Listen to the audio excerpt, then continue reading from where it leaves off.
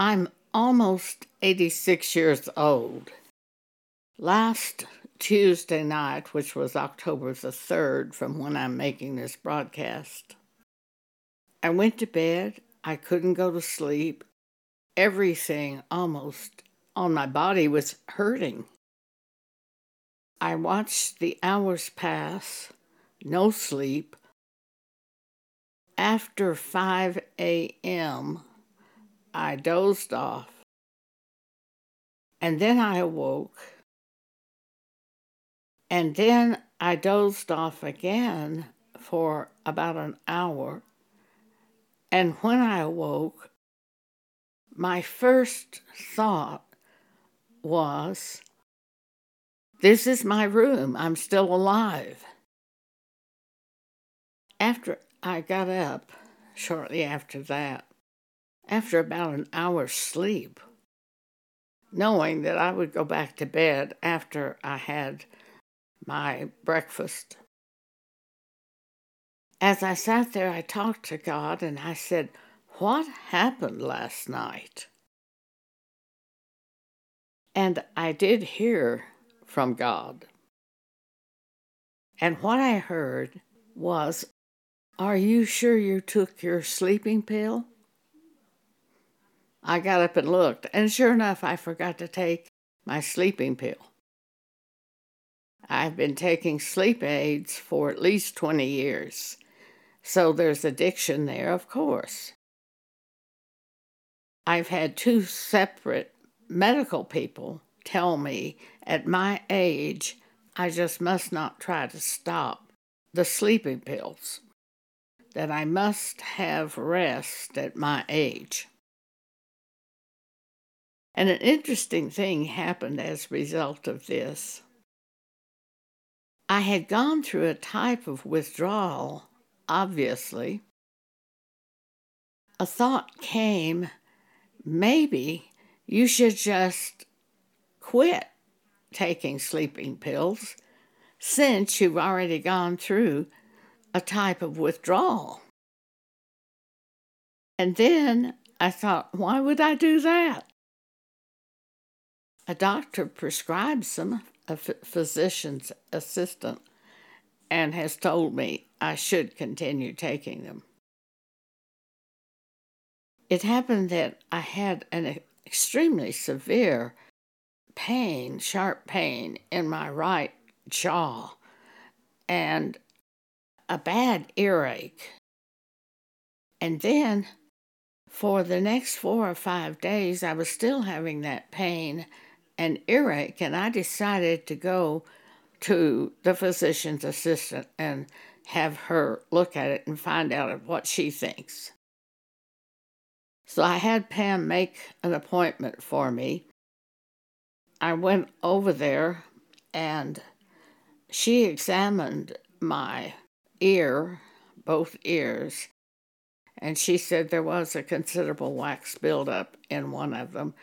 But she said, also, this could be a heart attack.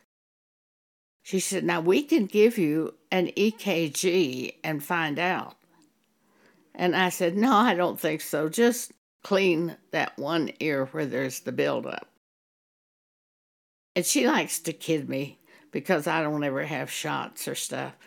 And she said, would you like a flu shot? And I said, no, thank you. And she started laughing. And then she said, once again, we could give you an EKG.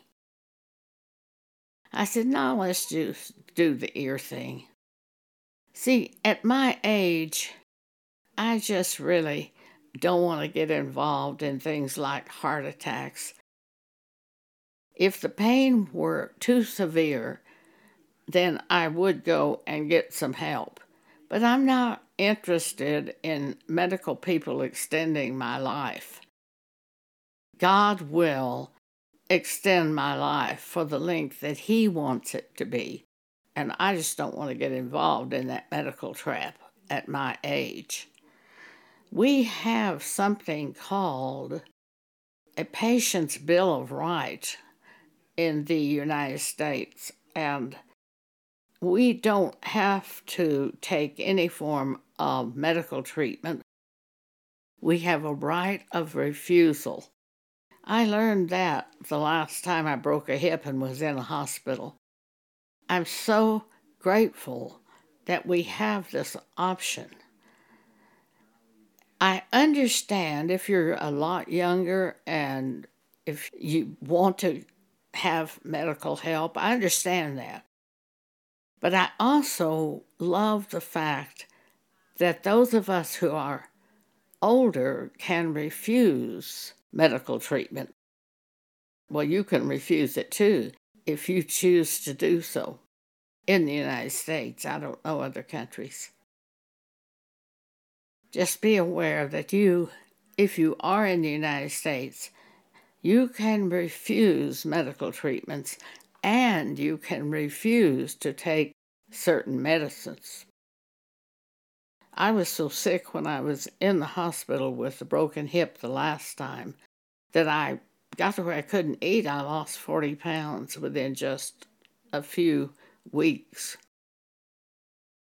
I knew the problem I was having is there were so many medicines they were giving me.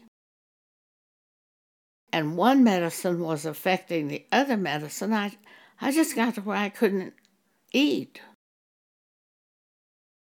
At some point, they gave me a blood test and found I had, I think they said, a little slight anemia. And they prescribed a medicine for me, and they brought it to me. And I said, now, I can't eat now because I'm taking so many medicines that fight each other. So as soon as you quit giving me some of those medicines, I will take that medicine, but not now. We have the right of refusal. You have a control over your own life and a right to choose. Another thing happened during the time I was with a physician assistant. She said that one side of my ear was particularly bad, and she wanted me to go away and for 4 days administer over-the-counter drops which would help break up that wax. And then come back in 4 days, and she would have the head nurse pull that wax off my eardrum. It was attached to my eardrum. I don't know who that head nurse is. I've never met him or her. She had someone assisting her that I'd never met before, and I had a really bad feeling about him. Pam had a very bad feeling about him also. He was doing some of the ear cleaning, and Pam told me later that she was praying every second for God to protect me. Neither one of us felt good about this young man. And now I had an appointment set up by the physician's assistant, whom I've been with for several years, and like her very much. But I don't know this nurse, this head nurse. I don't want anyone poking an instrument at my eardrum. Their hand could slip, anything could happen. I'm just afraid of that type of thing. So I canceled the appointment with the head nurse, and I wrote Jamie, the PA, and told her that I had canceled the appointment. I was afraid of anything getting that close to my eardrum, that I would take the over-the-counter drops to break up the wax and do what I could do here at the house. And I thanked her for putting me on what I consider to be the right track.